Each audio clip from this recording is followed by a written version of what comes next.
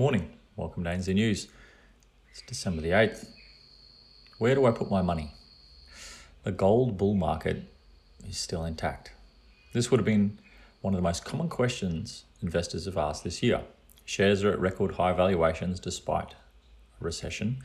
Bonds are at sky high rates, and for some reason they're not yielding. And you can't get any interest in the money in the bank either. So where do you put your money? And that's what leads many people to our door at ANZ Bullion. Crescat called this the risk parity exhaustion and spoke to it recently in an investor update. And it is as follows. This from Crescat. Among all the demand drivers for gold, we view the lack of competing cheap assets being a major one. For the first time in history, junk bonds and stocks are recordly overvalued in tandem. Both sides of the so-called risk parity strategy, stocks and bonds, are at extreme valuations. In a world of near zero to negative yields and frothy valuations across almost every risky asset, it will become imperative for investors to seek out undervalued assets that are true beneficiaries of the current macro environment. In our view, precious metals are poised to become the new core for must-have asset for capital allocators. Gold and silver are risk-off alternatives to bonds in portfolios of prudently minded investors in today's market. When you see this next chart, we're going to show you illustrating their point above. You really get the extreme setup that's right before us now. The most ardent believer of this time it's different, the four most expensive words in the English dictionary, must take a serious pause at this. Is the valuation of US stocks versus junk bonds and their positioning. Crescat then go on to note, after 2011, the gold to risk parity ratio went through a precipitous downward trend that began to reverse in the fourth quarter of 2018. This ratio seems to have formed a double bottom, and now we're going to show you another chart. Next shown, in our view, is poised to move significantly higher.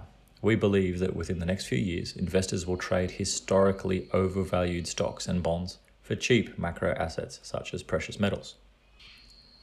Here's that chart here, gold to risk parity index ratio, just showing that double bottom that we've experienced since around 2005 and also 2019, around there. So extreme is the corporate bond market right now that for the first time in history, yields of them are below the inflation expectations. Here's the US corporate bonds yield chart and inflation expectation. They've bottomed out.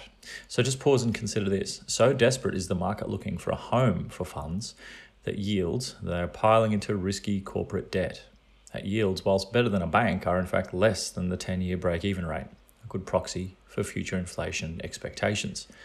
Gold has had a good correlation of price against real yields, but the chart we're going to show next clearly illustrates how the correlation in the gold price since July has broken from that correlation and suggests a strong rebound, or a rebound is imminent. Here's that chart here, gold versus real yields. Where's it going to go to next if you're looking at that chart?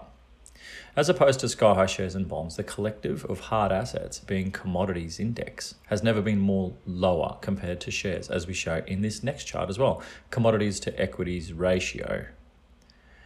Remember the golden rule, buy low, sell high. At what point would you want to buy commodities? And hence any talk of gold and silver in particular having had its run this year looks extraordinarily premature. Again, this next chart here in log scale shows the last bull run in gold from 2001 to 2012, followed by the bear market at the end of 2015, and this bull market starting then. Okay, look closely at this one. Here's that chart there going all the way back to around 1999, all the way to 2020. It looks set to continue onwards, but as always, be the judge of this information yourself. That chart just shown illustrates how early we could be in the bull market and puts the correction this second half of the year firmly into perspective. Crescat more clearly illustrate how these 10% plus corrections were par of course for the last bull run, illustrating no less than 6 of them before the top. Now we're going to show this chart here, gold's last bull market from 2001 to 2012. And those percentage movement points downwards while it continued an upwards trend.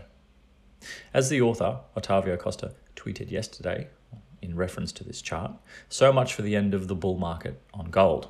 Here are the other 6 times gold fell more than 10% in its last cycle. Mute the noise, it's time to own precious metals.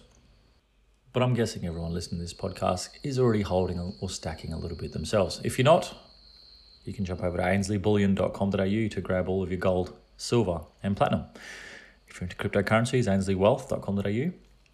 And if you believe in gold and silver but need something a little bit more portable that you know is backed by real gold and silver, check out Ainsley Bullion's own cryptocurrency, the gold standard and the silver standard. Built and backed by Ainsley, stored at Reserve Vault. Check out goldsilverstandard.com. Enjoy your Tuesday. We'll catch you tomorrow for more news.